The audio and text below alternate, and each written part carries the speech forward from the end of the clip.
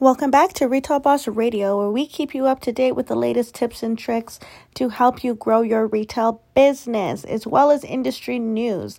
So today we wanted to talk about social media influencers and how much they actually cost.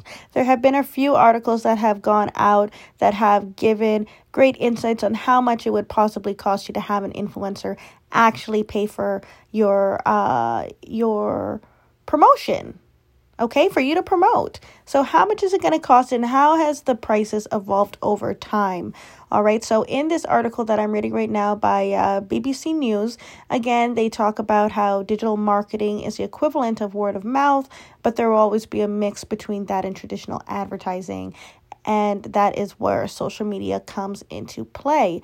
As of 2014, the average cost for a post used to be around $130.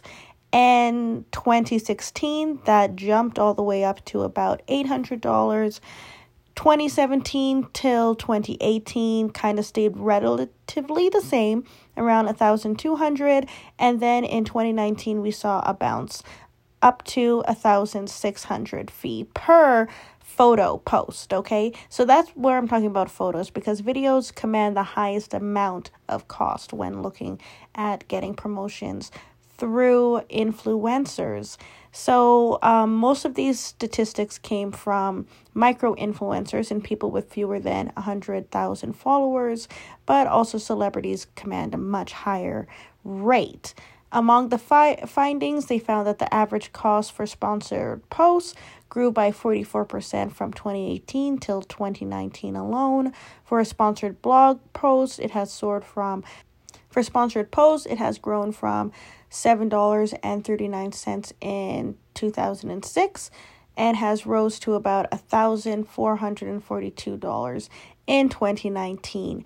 When we look at YouTube videos, they command the highest fees, 4 times the price of any post content, up from $480 in 2014 to now $6,700 per YouTube video post in 2019. What a huge jump. $420 to $6,700 from 2014 to 2019. If that doesn't say something, I don't know what does.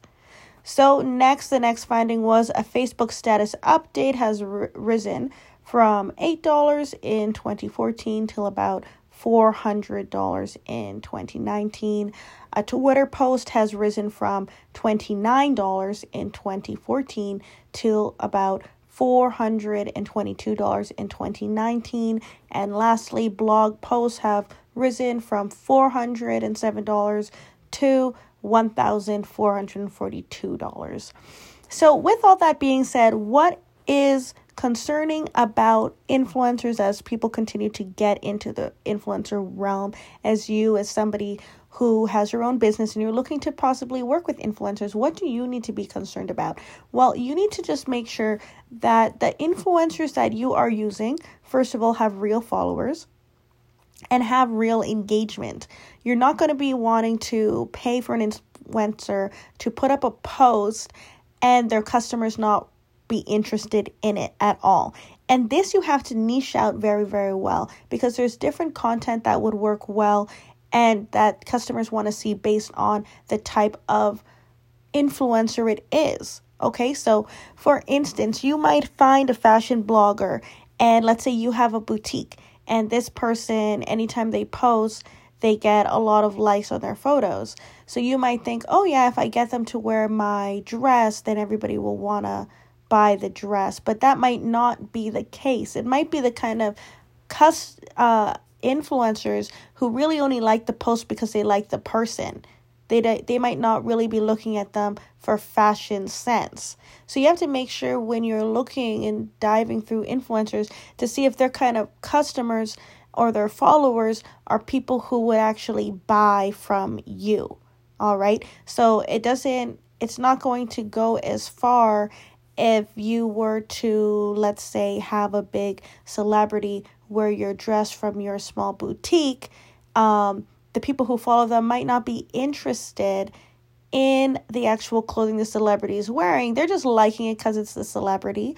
Or also, if you pick an influencer who, let's say, they always wear expensive brands like Chanel or LVMH or any other luxury brand, and then you want them to wear something that you have that isn't like a big luxury brand, their kind of followers wouldn't buy it because it's not a luxury brand. So it's better for luxury brands to partner with an influencer who has people interested in luxury.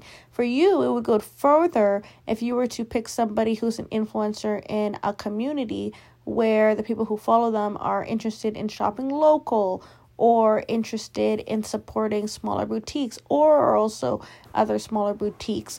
So that's what you want to really look into, making sure that the actual audience is somebody who would actually buy your products and engage with them. Okay, so also that moves us into, let's say you're not selling products. Maybe you're selling an upcoming event and you want people who are interested in fashion to come attend the event. Having an influencer promote that event, but let's say their followers aren't actually interested in learning or they don't have their own businesses, then it's not going to go as far as you actually having a business promote to an audience who is interested in learning new techniques or new advice. So it's all about where the ROI is going to come in, because likes don't always translate to action. So you need to make sure when you pick an influencer that you're focusing more on the action than on the likes. Are these people going to actively continue through the funnel to finish a purchase with me based on the items that this influencer already posts up of what people may or may not be interested in and why they're really following that influencer? So then also in this post, it talked about influencers having to be more selective, make sure that they're not promoting products that are already not approved. So in this article, it had mentioned here, let me just find it. It had mentioned about the consumer law as well as Competition and Markets Authority, talking about that there has been a lot of irresponsible advertising going on by influencers, for example, promoting diet products that have been banned by the Advertising Standards Authority, which has dubbed these influencers as, again, irresponsible. At the beginning of the year, the Competition and Markets Authority warned that some influencer posts could break consumer law if they did not make it clear when posting endorsement products that they are ads, using that hashtag ads. That is so a hashtag that has continued to grow over the last few years. Also, research has suggested that influencer-sponsored posts have grown by 150% since last year in 2018, and the hashtag ad on Instagram has more than doubled. It predicts that brands will continue to spend on influencer marketing in 2020, making it an almost $10 billion industry.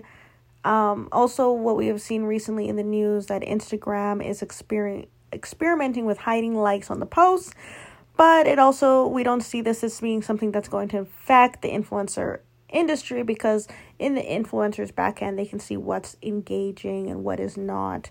So if you are a brand, again, make sure you're getting that information that now may be hidden to the public, but is still accessible by the influencers you may be interested in. So make sure when you're using the influencer, the key metrics that you should look for is what actions we're taking on specific posts. So that's also accessible. So don't just look at posts. Make sure you're getting that back-end information where they can show you a post that was sponsored.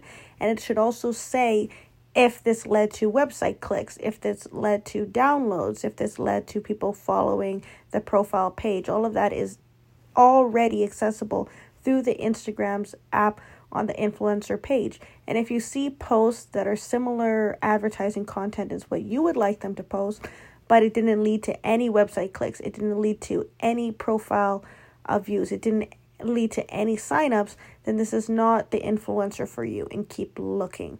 So that's all I wanted to bring up today on the average cost of what you can expect to pay for an influencer, a good influencer. So moving forward, I don't see a post costing any less than $100. The average seems to be closer to about $1,000 a post, which probably also includes like, maybe a blog or a shout out or whatever else that may include. But here, when I'm looking at the graph from 2014 up to 2019, I would say around the $1,000 mark is a pretty good starting point to guarantee an influencer to at least make a post for you. When we're looking at blog posts, it's a little bit less than that. I would say closer to about $600 to $800. But again, it's continuing to increase the average price. It's getting more expensive.